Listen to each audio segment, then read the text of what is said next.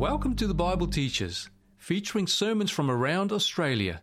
And here is today's presenter, Pastor Ashley Smith. Okay, let's have a quick word of prayer and then we'll jump into the scriptures. Father in heaven, we thank you so much that we can be here this morning. We want to thank you for the testimony, the praise. We want to thank you for Annabella's song that she sang for us. We want to thank you for Robin's children's story.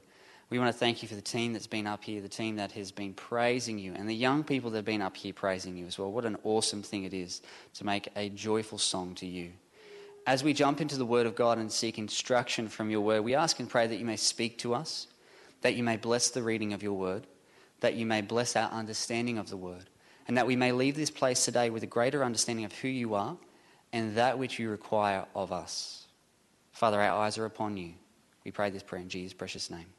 Amen. I invite you to open with me to the book of Revelation, Revelation chapter 7. Revelation 7. For those who are new to church here today, if you attend somewhere else or you've just dropped in today, I want to welcome you. We have been journeying through the book of Revelation. The past couple of weeks we've been looking at Revelation chapter 13. This week, however, we're looking at Revelation chapter 14. It kind of makes a little bit of sense. You know, we're going through the book of Revelation.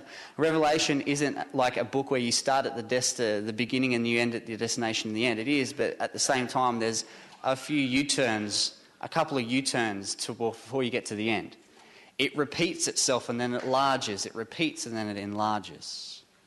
And in Revelation chapter 7, starting in verse 1, we see this picture. Today we're looking at the 144,000. Now, you may have heard of that number before. We're looking at who the 144,000 is, and in Revelation chapter 7, we're going to read the scriptures and what the scriptures have to say here. It says, "After these things I saw 4 angels standing at the 4 corners of the earth, holding the 4 winds of the earth, that the wind should not blow on the earth, on the sea, or on any tree. Then I saw another angel ascending from the east, having the seal of the living God.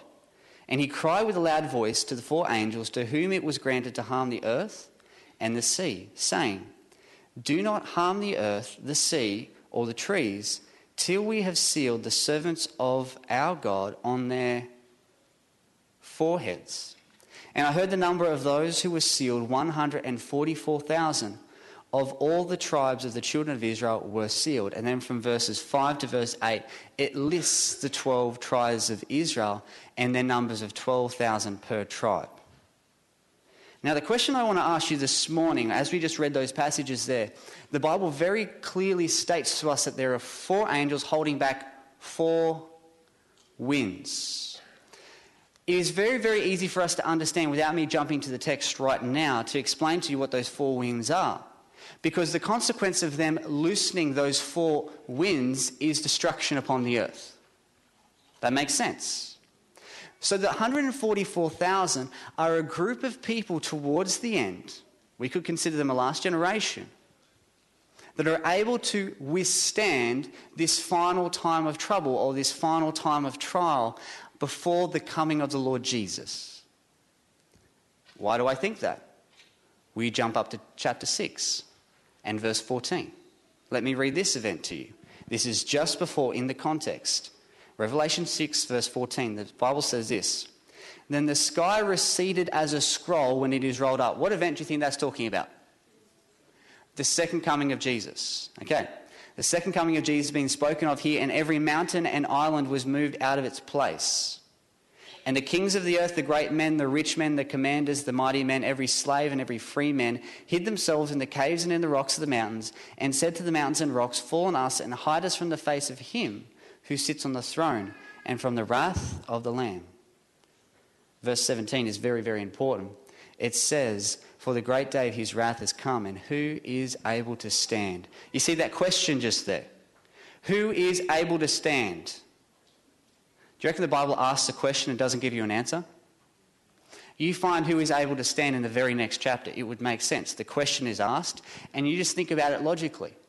When the Bible was put together, when John wrote the book of Revelation, he didn't say chapter 1 and verse 12. That was added later on. So when you read Revelation, there is no divisions by verses or chapters. It continues on. It's like when you're reading a book. Who is able to stand? Well, the 144,000 are able to stand. These people who are able to stand before the coming of the Lord in glory. When I was 21, I don't know, for all the males out here, there's like an initiation to manhood where their friends like to hurt their friend who's just turned 21. Has that ever happened for you, males? Maybe not.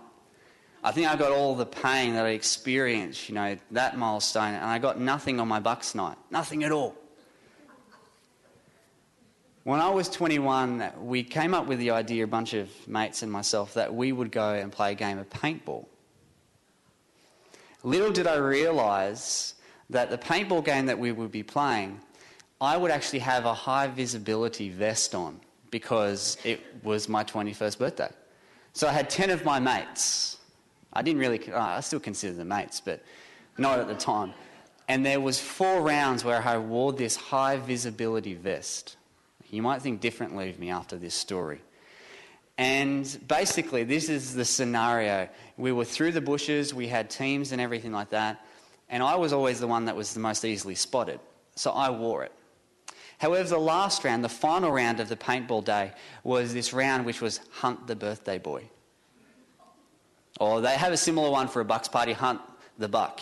And you're wearing the high visibility vest, and I had 10 of my mates, and we're in the bush. Like, this is in Ballina. It's not like some nice place up the coast. There's bits of jagged iron sticking out, rusted, bits and pieces. Bush, you're running into trees. It's really primitive stuff. It's like you're in Nam or something like that. I certainly felt like it. And here I am, in the bush, and I had extra ammunition because I was the birthday boy. I had unlimited lives. My mates had 1 life, and they had their ammunition. And I had the high visibility vest. And they let me go out, I think it was a couple of minutes before they sounded the hooter, so I could hide.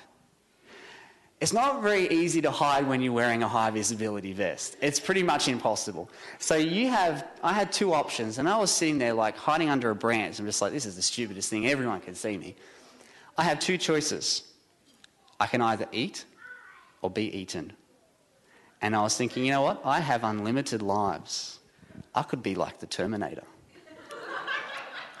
So as the hooter goes off and my mates, are walking through the bush like this, they're coming towards me because they know that I'm probably at the furthest point in the whole park. And as it's getting close, I'm just like, they're going to find me and they're going to hold me down and it's going to be game over. So what I decided to do, I stood up with my gun like this and I started screaming and charging towards them all. Just like this, And I was getting hit, like all over my front. They were coming behind me, flanking me, hitting me all in the back. But I have a very high pain threshold. If you ever played paintball with me before, you know that I have a very high pain threshold. So I was copping it. And I would just get really close to them and I would just put 10 on them. And then they would just go and retire. I was the last person standing. And I'm going to show you a picture on the screen. You're probably going to think differently of me after I show you this picture, and I apologise for that, but this is what I look like afterwards. Okay? I'm going to change that very quickly. Who is able to stand? Who is able to stand? The last one standing. Those who are ready when Jesus comes are those who are able to stand. They have gone through the final time of conflict, the final trial. They've gained a victory over the beast and over his image and over his name and over the number of his name. This is God's people. We don't have to look around the world very far to realise that things are wrapping up. Those 4 winds are very rapidly, may I say, being loosened. What are those winds? Well, those winds are destruction. The word wind in the Bible is a symbol of destruction. You can see this just one verse of many verses in the scripture. In Jeremiah it says, "Behold, a whirlwind of the Lord has gone forth in fury." A violent whirlwind. It will fall violently on the head of the wicked. I mean, what happened last week? The hurricanes.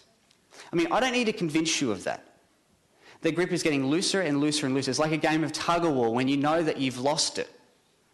And you're just trying to hang on for as long as you possibly can. The angels are holding on for one specific purpose, and what is that purpose? That God's people might be sealed. But it's also interesting, when you look at the book of Daniel chapter 12 and verse 1, turn with me very quickly there. We see that there is an event which happens in heaven which causes these 4 winds to be loosened. Jesus has a 3-fold ministry. The first phase of Jesus' ministry is a sacrificial ministry. He performed that on earth, did he not? When he died as the Lamb of God that takes away the sins of the world. That was his sacrificial ministry. Jesus ascended to heaven after that, and he intercedes as our high priest. He has a high priestly ministry. When Jesus died on the cross, he said, "It is finished." In other words, his sacrificial ministry is finished. Jesus ministers in heaven. He does his ministry in heaven. But there comes a time where that is finished. Jesus isn't going to be a high priest throughout the ceaseless ages of eternity, church. And he finishes his ministry in heaven, and he changes his priestly robes into what kind of robes? Kingly robes. And he comes, and he reigns as king. Jesus is lamb, he's sacrificed. Jesus is priest. Jesus is king. And the picture that we see here in Daniel chapter 12 is when Jesus finishes his priestly ministry to heaven. Look what happens. He stands up. It says, "At that time Michael shall stand up." It's another name for Jesus. "The great prince who stands watch over the sons of your people." And when Jesus finishes his intercession in the heavenly sanctuary, look what happens. It says, "There shall be such a time of trouble, such as never was since there was a nation, even to that time." And I love the end of this verse. It says, "And at that time your people shall be" what? "They shall be delivered, every one who is found written in the book." And this is the news that I want to share with you this morning. God takes you through the trial. While everyone is trying to get around the pain or get around the conflict, God says we're going through it, and we're going through it together. When the disciples are on that boat on the Sea of Galilee and the storm was coming, they had a destination, and the destination was the other side of the Sea of Galilee.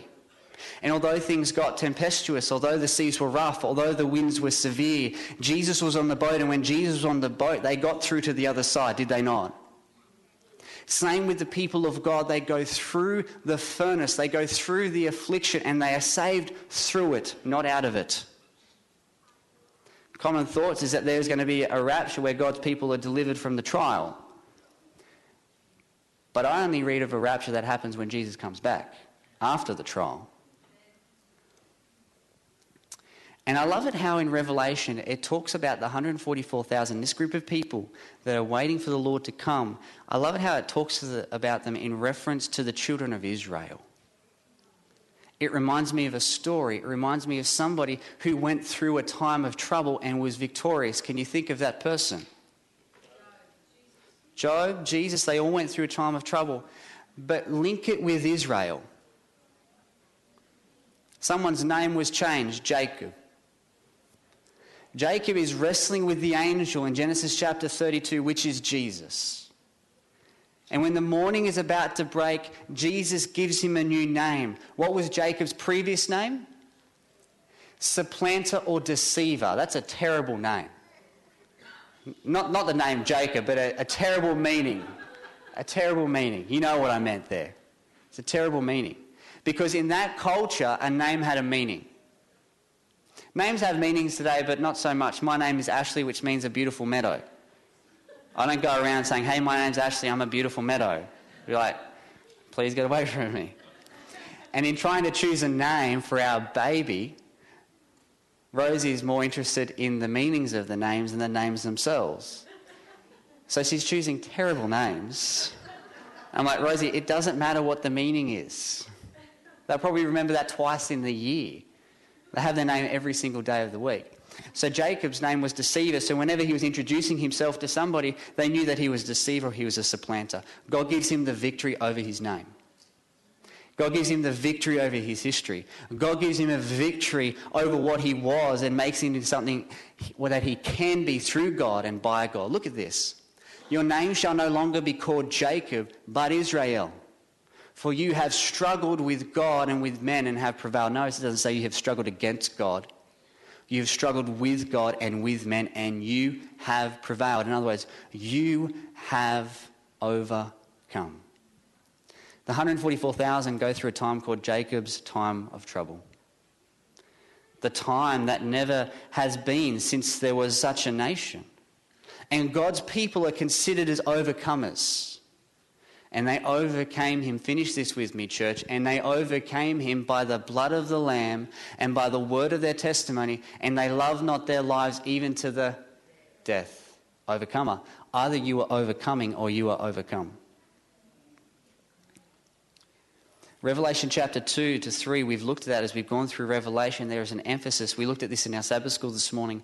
There is an emphasis at every single one of those admonitions of Jesus. How do I know they're by Jesus? Well, they're written in red. Maybe they're not written in red in your Bible. Maybe another colour. It might be black. Words of red or words of Jesus. These are written in red. They're Jesus' words to the churches. In other words, they're Jesus' words to you, which means that we should pay attention to them.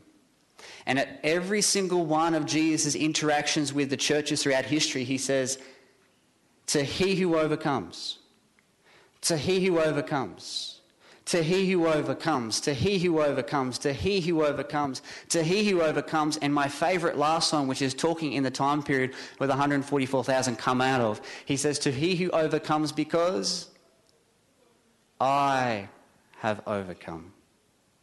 Your ability to overcome is only because Jesus overcome. It's not like your resume that you're handing to God or your report card saying, God, I got a few A's here, that's pretty good. God says, that's cute. You don't go to heaven on the back of your own curtails. It's God alone. It always has been, it always will be. It can be nothing else but God. But you've got to choose God. Just as you say yes to God for his salvation, you've got to choose him every day. You know when they applied the blood to the mantelpiece when the children of Israel went out of Egypt?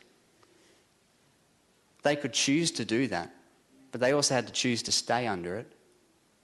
We can choose to be saved. We could also choose to be lost. And it's interesting when in Revelation chapter 7, turn back with me there. There are two tribes that aren't mentioned out of the 12. The tribe of Dan and the tribe of Ephraim. Why? Those two tribes gave themselves over to apostasy and idol worship. In the time of Jeroboam, they set up golden calves in Bethel, in Dan, and there was a lot of idolatrous worship happening in Ephraim as well. They were saved. They were delivered from Egypt. They went into the promised land, but they're not a part of the 144,000 here. And this is symbolic, obviously. We are called to be overcomers because Jesus is an overcomer. And we only overcome through his blood. And we can encourage others to overcome through the word of our testimony. It's the call that God has given to each and every one of us if we profess his name. And in Revelation chapter 7, there's an angel that goes forward with a sealing message. In other words, an angel is a messenger. There's a sealing message going out before this happens. And there's a call not to let loose these four winds until God's people are sealed. Now, we're going to have a look at what the seal is in a couple of weeks. We're not going to have a look at that today. We just don't have time. However, God's people are sealed where? The Bible says that they are sealed on their foreheads. Now, a seal means ownership. When I got married, I no longer own things. I duly own them. You know what I mean? I inherited, Rosie inherited. You know, a seal is ownership. If you sign your name, you're owning to that document that you have signed. You've agreed to put your print on there. A seal is ownership, and if God is sealing his people, what is that saying about his people? They cannot be bought, they cannot be sold. They are God's people, and they are God's people entirely. Now, the question I want to ask you is, who is doing the sealing? According to Scripture, who's the one that seals? The Holy Spirit seals us. Look at what it says here in Ephesians chapter 1. It says, "In him you also trusted, after you heard the word of truth, the gospel of your salvation, in whom also having believed, you were sealed with the Holy Spirit of promise." The Holy Spirit is the sealer, it is not the seal. The Holy Spirit seals you, it prepares you, it fashions you, he changes you, but he's not the seal itself. Does that make sense? You know, I'll show you a picture of a seal up here on the screen. This is a seal. So in ancient cultures, if you wanted to seal a document, you would take your signet ring, the person who was doing the sealing, They will get the wax, they would heat the wax, and then they would put their signet ring into the wax, and it would make a seal. The person who is sealing isn't the seal. The seal is on the paper. The seal points people to the one who has sealed it, but it's not that person. And this is exactly what this is with this seal here that we're reading in Scripture. The Holy Spirit is not the seal, but he is the one that does the sealing. Really, it's what the Holy Spirit makes in their life. The fruits that the Holy Spirit brings in their life. We studied that in our Sabbath school lesson today, didn't we? They're a reflection of heaven. They're a reflection of Christ-likeness. They reflect the image of Jesus. How many of us here take the name Christ? Christians. We all do. You're a bit worried what I was about to say then, weren't you? But we're Christians. We follow in the footsteps of Jesus. Do we take his name in vain? Sometimes I think, when we look at the Ten Commandments, and particularly the third one, thou shalt not take the name of the Lord your God in vain, we think of it in reference to things that come out of our mouth. Little do we realise that in taking the name of Jesus, sometimes we can misrepresent him in the lives that we live. Does our neighbour have a positive interaction with Jesus because of the Jesus that we profess? Do we rightly represent God or do we misrepresent God? No wonder Paul says that we have a high calling. You know that God, you just think about this has just come to me just all of a sudden, that God would entrust you with his name. That's crazy. That's huge. That's a high calling that God gives us, but by the grace of God, we can fulfill the calling that he has given to us. We are sealed in our foreheads. God knows it's a symbol. It's not a physical branding that comes from heaven that sears onto our foreheads. In 2 Timothy, this is what it says. It says, nevertheless, the solid foundation of God stands, having this seal. The Lord knows who are his. He knows those who profess his name, but deny the power thereof. And he knows those who are truly his in heart and in deed. And this is the next thing. Look at this. And let everyone who names the name of Christ depart from iniquity. God wants us to be different. God wants us to be righteous. We receive the righteous garments of Jesus Christ when we choose him as our Redeemer and as our Saviour. But he wants to continue to fashion you into his likeness. I think sometimes we use it as a bit of a cop-out sometimes when we say that we are sinners. Yes, we are.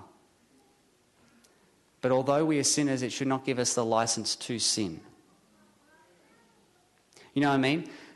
In all of our lives, and I'm speaking corporately here, my life included, there are things that I know in my life that are not right with God. There are cherished things in my life that I know that I'm struggling with. And praise God, I'm struggling with them. It would be opposite, wouldn't it? If I wasn't struggling with them, if I was embracing them. God's people are overcomers because they see the iniquity in their lives and they want to rid themselves of the works of the flesh, to crucify themselves wholeheartedly unto God. Say, God, I am yours in mind, in body, and in deed. I am entirely yours. There is nothing left that I have not given to you. In Romans 12, it says that we are to present our bodies as a living sacrifice, wholly acceptable unto God, which is our reasonable act of worship. We're a living sacrifice, but a sacrifice that can choose to get up from the altar if it chooses. You can choose. The Bible says that we are to depart from iniquity. We are to allow Christ to reign in our lives wholeheartedly. And you want to know something really interesting? The closer and closer we get to the second coming of Jesus, the more of a distinction that there will be between the works of darkness and the works of life. I mean, you look at the parable that Jesus shares about the wheat and the tares. As those two crops come to maturation, you see the weeds and the fruits of the weeds that produce, and you see the wheat and the fruits that the wheat produce. And then there's harvest time. You know, I just love this statement.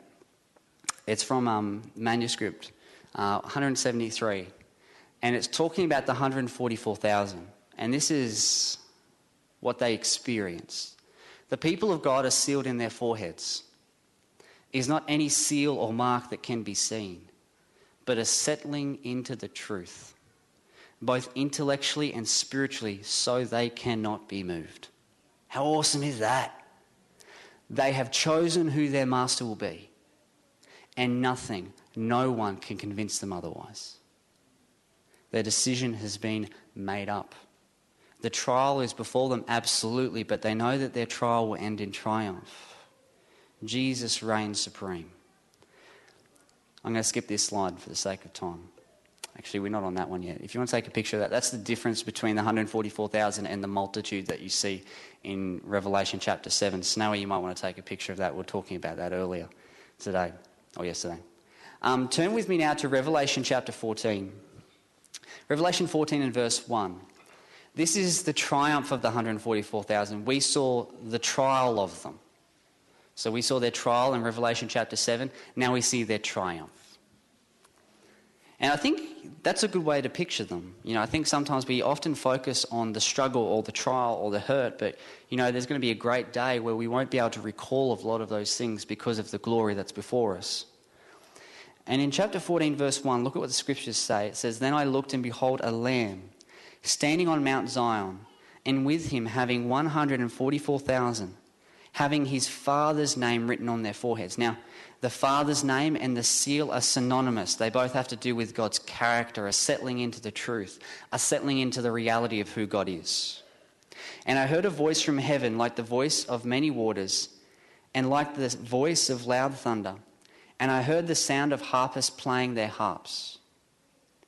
They sang, as it were, a new song before the throne, before the four living creatures and the elders, and no one could learn that song except the 144,000 who were redeemed from the earth." Okay, we're going to come back to that very shortly, but let me just say this right here. Notice that the 144,000 are redeemed. Redeemed by what? By the Lamb. And we'll come to that soon. Verse 4, "These are the ones who will not defile with women, for they are virgins. These are the ones who follow the Lamb wherever he goes. These were redeemed from among men, being firstfruits to God and to the Lamb. And in their mouth was found no deceit, for they are without fault before the throne of God." It's really cool. I love this. It's so awesome. You see, Revelation chapter 13, the final issue that this world will experience is an issue over something starting with W. What is it? Worship. You see God's final call in Revelation chapter 14, verses 6 and 7 through to 12. God calls for true worship. So sandwiched in between a call for false worship and sandwiched in between a call for true worship is a group of people, a minority, a remnant, who choose to worship God the way that he has said, who have settled into the truth. They have decided through hell or high water, he is their supremacy above anything or anyone. It's a call for all of us today, and I want to tell you something really cool, because when you look at the context of the 144,000 and you look at the world who's marveling over the beast, the 144,000 follow the Lamb wherever he goes. The world marvels and worships the beast. There's really only two choices. I mean, there's no in between. It's either you worship the image of the beast or you worship the image of God. It's always been that choice. There's no third party. You know, when I was a young boy, my dad would sit me in front of the TV. It was willingly, because it was the TV. And he would sit me in front of the TV. He loved to watch football. He's a Parramatta supporter, which means he hasn't had much joy in his life. And he has subjected that to me. And I carry the Parramatta baton, you know. It hasn't been very smooth sailing for us, to say the least. They have never won a premiership since I have been alive. But I support them anyways. So I remember I was sitting down in front of the TV with my dad, and he was shouting at the TV. He would say to me, "So Ashley, who are you going for?" And I'd be like, "Who are you going for, Dad?" And he'd tell me who he was going for, and then I would go for that team that he's going for. When that team started to lose, if it was Parramatta, it lost quite often, I would change teams. I would go for the opposite team. Then Parramatta scores a try again, and they're in front, so I change back to Parramatta. It's like this game of tennis. It's just the yo-yo. You're just going for whoever wins. You don't really care. But notice, that as a young person sitting in front of the TV with my dad, I could either choose Parramatta or the opposition. I never chose the referee. I think some people probably go for the referee, I don't know. Referees watching referees go for referees, I don't know. But you never go for the referee, and I never went for another team that wasn't playing. There's only 2 teams that you can go for. Really? And I went for whoever was winning. I think many people live that in their Christian experience. They go for whoever's winning. There's only 2 sides, which means there's only 2 results. And I know how this ball game's going to end because God's going to win. The Lamb wins. So why would you go for a losing team? And God's people are situated, this 144,000, on a place called Mount Zion. This is final victory. Turn with me to the book of Joel, Joel 2 and verse 32. It's one of those obscure books in the Old Testament. It's after Daniel, Hosea, Joel. Joel 2:32. Joel 2:32. Okay, we all there? I'll give you a little bit of time because it does take a while to get there. Okay. Verse 32, it reads this, "And it shall come to pass that whoever calls on the name of the Lord shall be saved." Is that good news? That God plays no favourites? That he doesn't look more positively upon the person sitting to the right of you than what he does to you? Anyone who calls on the name of the Lord shall be saved. For in Mount Zion and in Jerusalem there shall be deliverance, as the Lord has said, among the remnant whom the Lord calls. Anyone can be saved, majority will be lost. That's a sad reality, isn't it, church? At the very end, when all things are almost said and done and God looks out upon all the wicked who have ever lived, the Bible uses this phrase to describe them. Their number is as the sand of the sea. They all had an opportunity. They all had a chance. Anyone who calls on the name of the Lord shall be saved, but they chose, and God respects their decision. They reflect the image of the beast rather than the image of God. You know, I just love the scripture where it says, I just love this image, that the 144,000 are standing with who? They're standing with the Lamb. Is it your desire today, church, to stand with the Lamb? Yes. Are you standing with him today? Are you standing in his righteousness? Are you trusting in his strength? Or are you standing in the works of your own hands, the works of Cain? And trusting in your strength, the promises that you have made to God, like Peter. Although all men may forsake you, I will not. Your promises, your resolutions are like ropes of sand. You will never climb that ladder. Many have tried and many have fallen into despair. Ellen White says in the book Great Controversy, talking about the 144,000, this is such beautiful imagery here. Nearest to the throne. Do you want to be the nearest to the throne? I think some people might want to be nearest to the throne because they want to be nearest because they'll be closer than somebody else. Nearest to the throne are those who were once zealous in the cause of Satan. Does that give you hope this morning? Who were once zealous in the cause of Satan, but who, plucked as brands from the burning, have followed their Saviour with deep, intense devotion. That's the 144,000. They once were, but they have been washed. They've been cleansed. They've been sanctified. They've been justified. They've been set on a direction with their Lord, and they are immovable for him. So the question today, church, is, what do they look like? This is my last slide. 6 points. They are unique. How do I know they're unique? They sing a song, a unique song that only they can sing. They have a unique experience. I can't have your experience, you can't have my experience. But if we go through an experience together, then we can share that experience. This group of people who have gone through a great tribulation share that experience together, and it bonds them. And it doesn't just bond them to one another, it bonds them to God.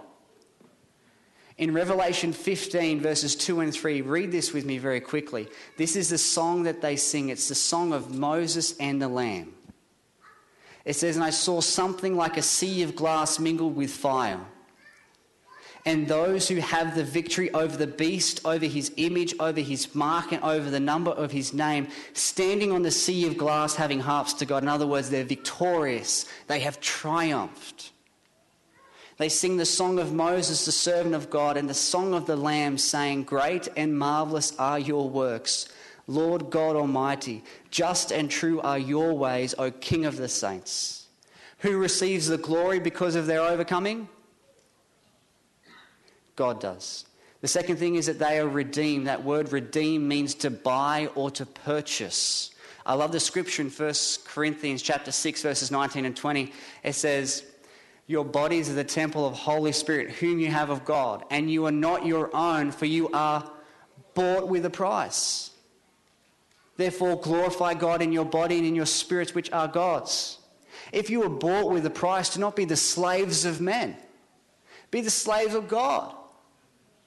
1 Corinthians chapter 7, verses 22 and 23, it says exactly that. You were bought with a price. Do not be the slaves of men, be the slaves of God. They are redeemed. They are purchased with the precious blood of Christ. I mean, can you think about that Jesus shed his blood for you? He's paid the price that you might live eternally. They are redeemed. They understand the depths from which they have been saved. Hence why they're immovable. They're committed. How do I know they're committed? Well, they follow the Lamb wherever he goes. I don't really need to say more on that. They're expectant. They're not pregnant. They're expectant. They're looking for the second coming of Jesus. They're first fruits. First fruits of what?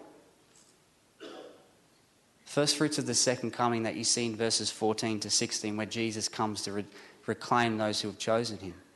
They're blameless. See that in verse 5. It says, and in their mouth was found no deceit, for they are without fault before the throne of God. They've trusted in the righteousness of Christ 100%. They have crucified the lusts of the flesh, and they are without guile. You know that word there which says that they are without fault is the same word that is used when talking about a sacrifice that would be without blemish or without spot. That's how absolute the cleansing blood of Jesus is. Isn't that cool? That he takes your sins and casts them as far as the east is from the west. He buries them in the depths of the sea. It says in Isaiah, I have blotted out thy sins and thy transgressions. And as a thick cloud, I have removed them. Like God just takes them away and he doesn't remember them anymore.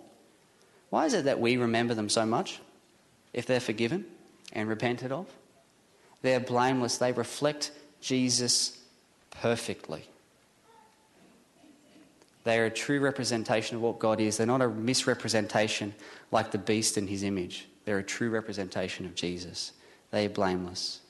They are a remnant. They're the final people that Satan is angry with. He tries to crush them out. But they're like Shadrach, Meshach and Abednego. But if not. But if not. You know, so much of the time sometimes we choose to go along for the sake of getting along,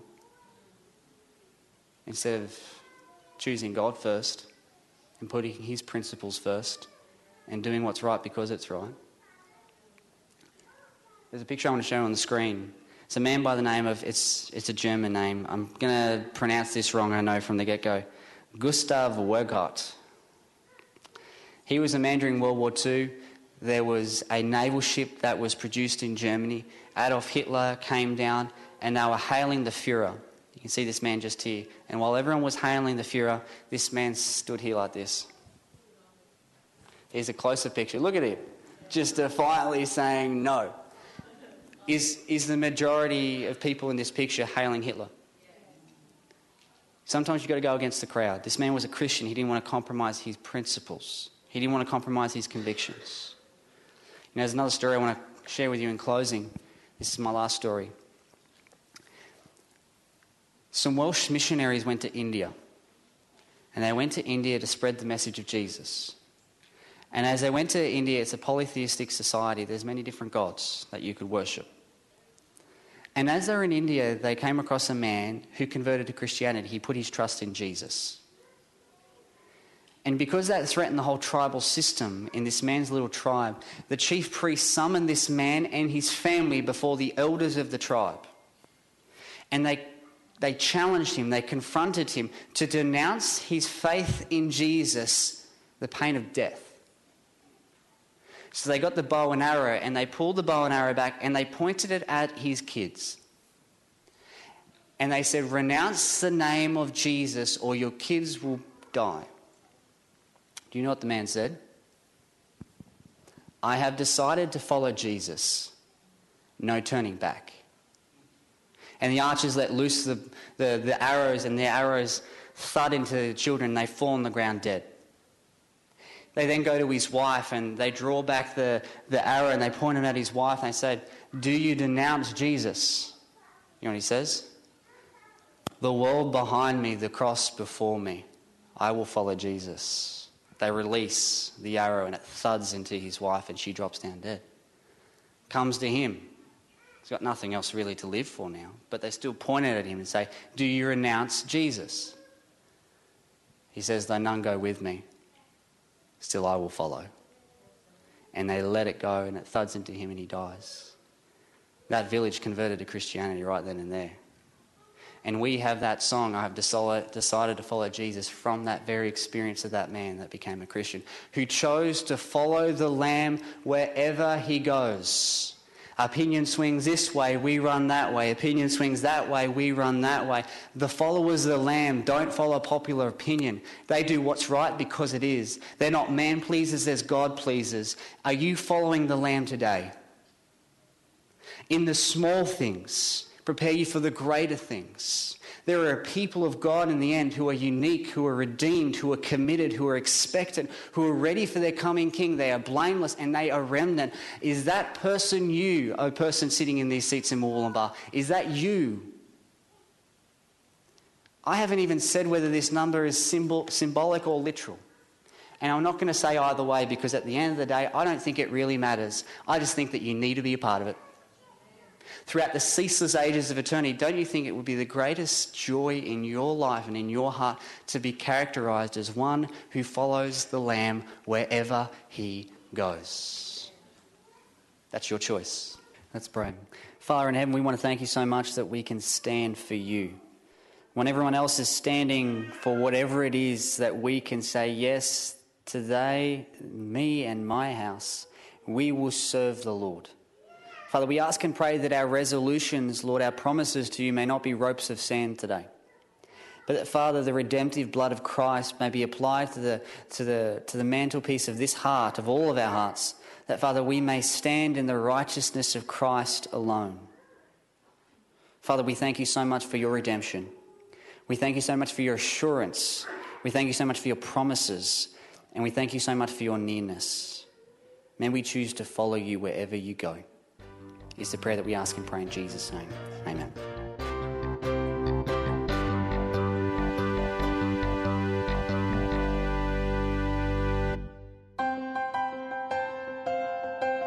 If you have any questions or comments in relation to today's program, you can call 3ABN Australia Radio within Australia on 02 4973 3456.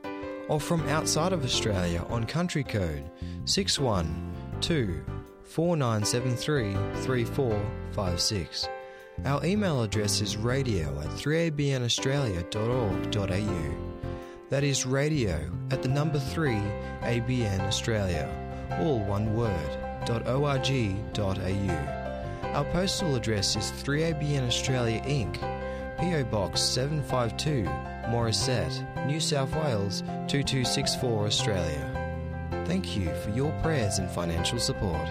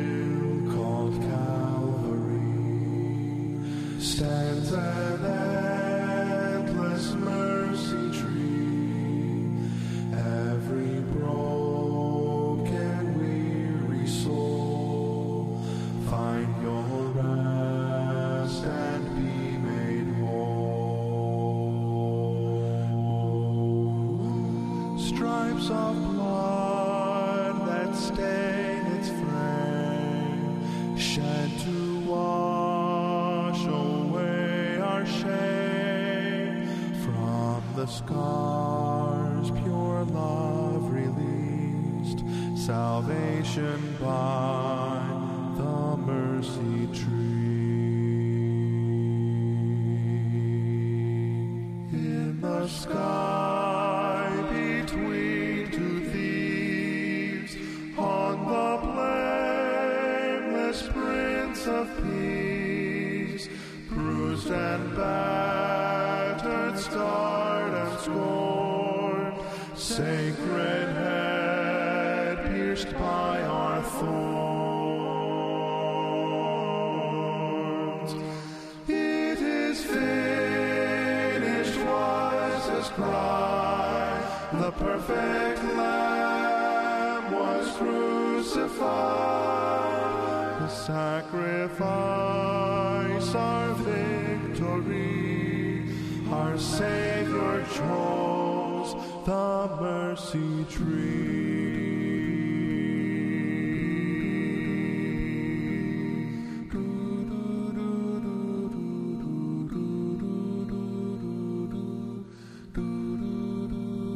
Hope went dark that violet day, the whole earth quaked at love's display. 3 days silent in the crowd, this body bore for heaven's crown. On that bright and glorious day, when heaven opened up the grave, he's alive and risen indeed. Oh, praise him for the mercy tree. Death has died, love has won. Hallelujah, hallelujah. Jesus Christ has overcome. He has risen from the dead. Death has died, love has won. Hallelujah, hallelujah. Jesus Christ has overcome.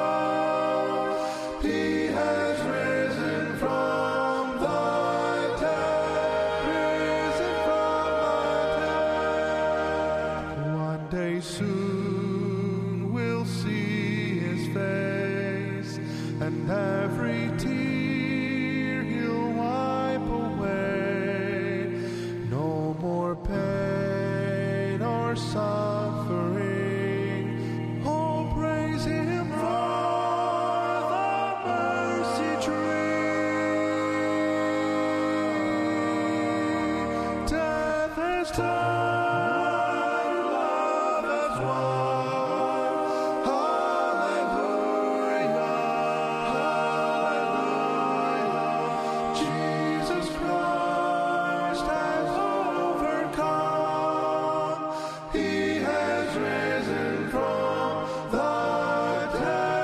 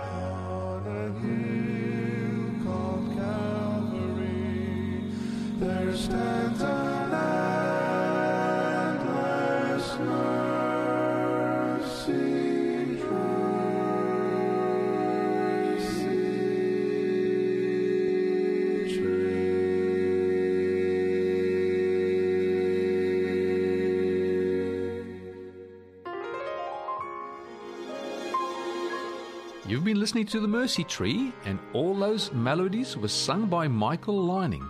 Before that, we were listening to Tom Mitchell, who played The Holy City. Coming up next, Melody Shelton Firestone with I Tremble. Lord, it's with a simple reverence that I come into your presence, whispering the name that calms all fear.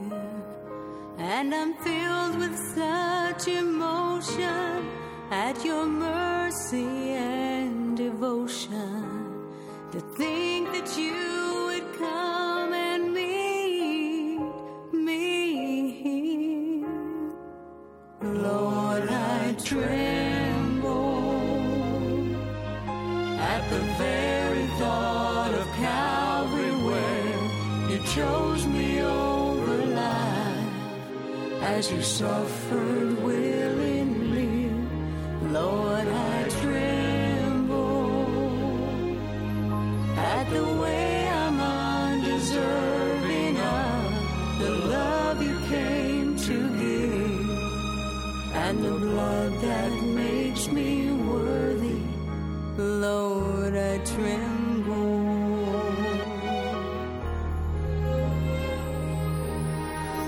Let me not forget this temple is transformed into a throne room, and through your name my soul is ushered in.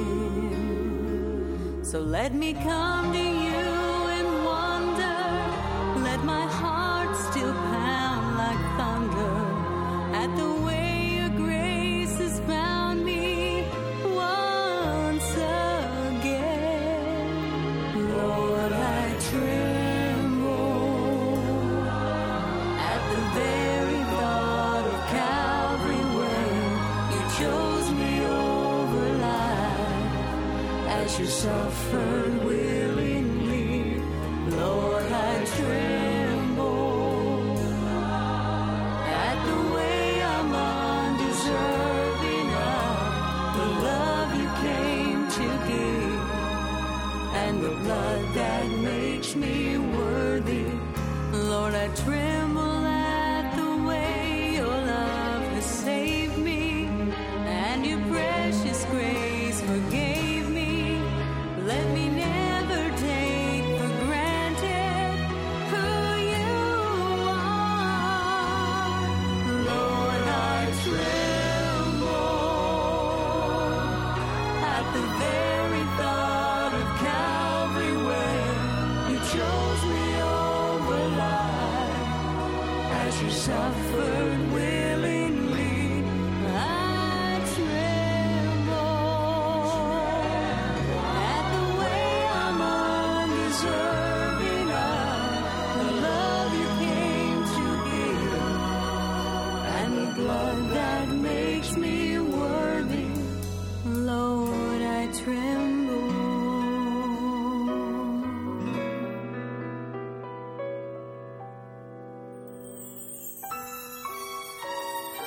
Lord, I tremble. This program has been brought to you by 3ABN Australia Radio.